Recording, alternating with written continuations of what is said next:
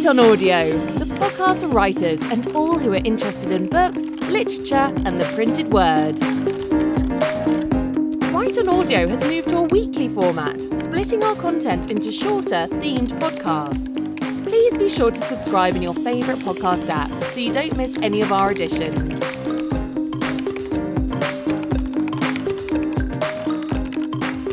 Write on Audio listener contributions, sharing your writing for the world to hear.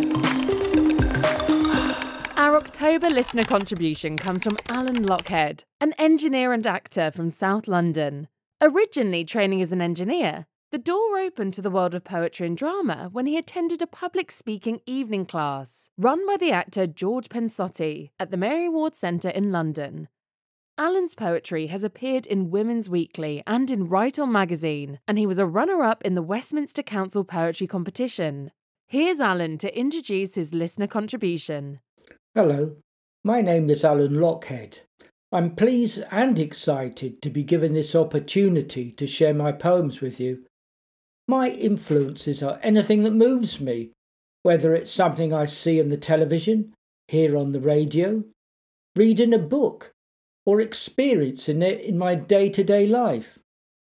I think poetry is an important and powerful way of expressing our feelings and connecting to the world, and I've found writing my feelings down in a diary or a notebook can be a positive move towards improving my mood. I first started writing poetry when I attended a public speaking evening course at the Mary Ward Centre in London. The tutor, George Pensotti, encouraged me to write and share my poems with the class. It was a light bulb moment for me. The first poem I want to share with you is called Evening Class. It is about the joy I felt at the evening class and George Pensotti's encouragement. Heavy snow in Queen's Square. Tumbling, hushing flakes silence mankind's raging, jarring hurry. In one corner of the square, the Mary Ward building nestling. Light from Regency windows beckoning to approaching figures. High ceilings, solid walls, heavy doors cloak the student in a warm embrace. Secure now. Quiet. A cosy lifeboat cruising serenely on a frenzied lunatic sea. The walls reverberate to 100 happy, enlightened voices. 100,000 distant kindred souls echo the voices of the present. Oh, happy, joyous hour! A time to relish, a time to savour. I'll always remember the first time I saw the sea and the absolute wonderment I felt. This is about childhood, and it's called Pictures of the Past. Black and white photograph of me aged 3. Happy sunshine squinted face, tousled hair, thick-ribbed pullovered by the sea. Bucket and spade clanking headlong rush across the wave-ribbed cold-footed sand to the magic land of rock pools and streams to be dammed. In my private kingdom I was master of all I surveyed. I held back the Nile and won the day at Scapa Flow. My messengers were the gulls, my soldiers the crabs. I was Brunel, Nelson, Churchill and Caesar. How remote my kingdom, how transient, how free. A land of perpetual sun and wind and sea, where the tide stood still for no one, not even for me. Many years ago, I attended singles club social events and meetings. They sometimes got a bit samey. This is how I felt. It's called The Waiters. Here we are again song, standing and waiting song. Saturday night out song. Here we are again, single soiree.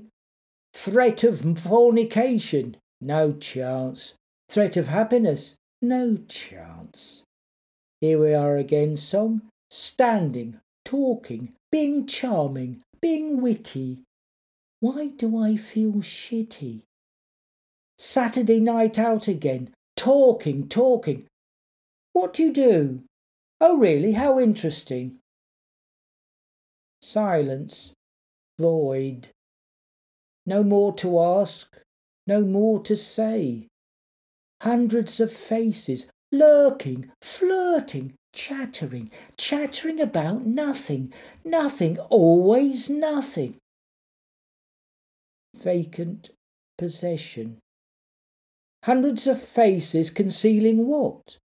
Laughter, brilliance, pain, anguish, loneliness? Nothing at all, maybe. Surely not. Standing, waiting and wanting life to come through the door, for life to cast her magic spell on them, on us, the waiters. I used to work in an engineering consultancy office.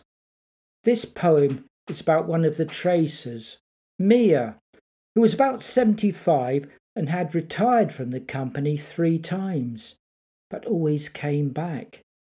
It's called Epitaph to Mia. She works at a board, meticulously penning the drawing, making sense and order from our careless sketches, her life absorbed in paper and pens and ink. She seems content to sit behind the blind in a pool of patterned light, slow shoaling dust describing the rhythm of her piece. She sits not hunched, but as a maîtresse de ballet, Prussian, with eyes that see all and know all and burn with a ferocious light. One day I asked her, Berlin before the war, what was it like? Her eyes fixed instantly, and a fat, rolling tear seemed to recount some unspoken horror. Forgive me, I said. Please sit now in peace and bask there in the shade. We were a happy band in that office. We had a laugh most days, until one afternoon when our world changed forever. This poem is called Death in the Afternoon. Management incompetence brought it on. Arrogance and pomp, his downfall. A creeping fate all of us felt months ago, but would not speak of, as though to say it would make it happen the more so. Fateful day, 2:00. White envelopes with surgical edges waiting to dispense their deadly cut. Routed workers plunge headlong into their tasks, hiding forlornly, hopelessly among the projects. Wounds mopped up by words of healing, relocation, merging, outplacement. A cheap antiseptic, no substitute for sutures. The other department unscathed, gloating, smiling at our fate. Like laughing policemen's heads at fairs, grey people with no arteries or veins. From my experience, modern working life in offices is not much fun anymore. People can be broken and crushed by it. This poem is called Dulce et decorum est pro labore mori. Loosely translated, it means it is sweet and fitting to die for one's work, and alludes to a First World War poem by Wilfred Owen. Steve won't be in this morning.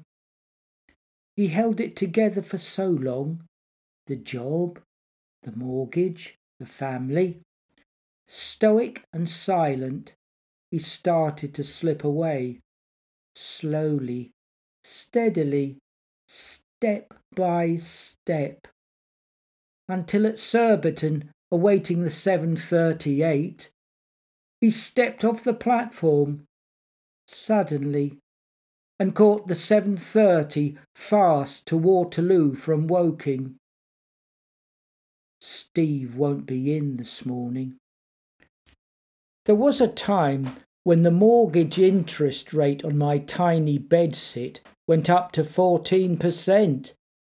This poem reflects how I felt while travelling on a tube train and gazing out of the window, and how moods can change in a moment. It's called April Morning. Raindrops gingerly descending the steaming tube window. Blind man and dog flickers by down the platform. Mortgage cheque bouncing around the darker recesses of my mind. Grey April morning past Willesden Green. On and on the train clatters past Dollis Hill and beyond. Suddenly a shaft of sun bursts through the gloom, turning the rain into a sparkling shower, and spotlights vivid pink blossom beside the rails. Spring has returned. I've always enjoyed visiting country churches. They're such peaceful places. A place where you can sit for a while and just breathe out, letting the lovely thick, dusty silence wash over you. My final poem is called Country Church. I feel the roots and timelessness of this place.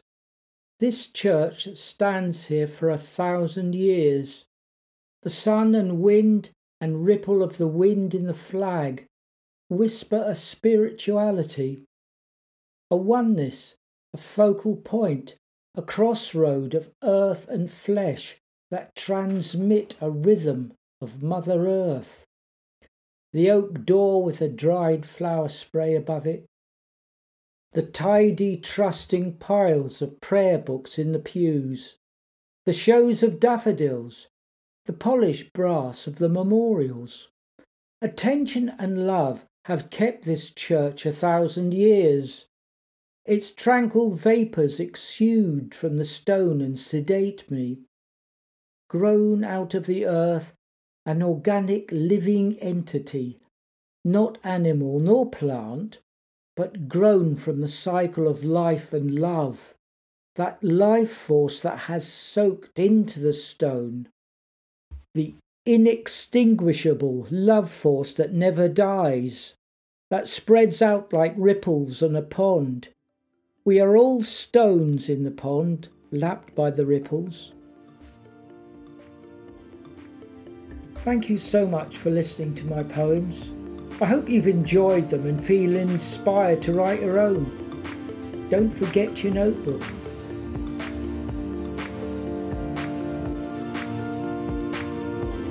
Thank you to Alan Lockhead for this month's listener contribution. You can read more about Alan and his work in the show notes for this podcast.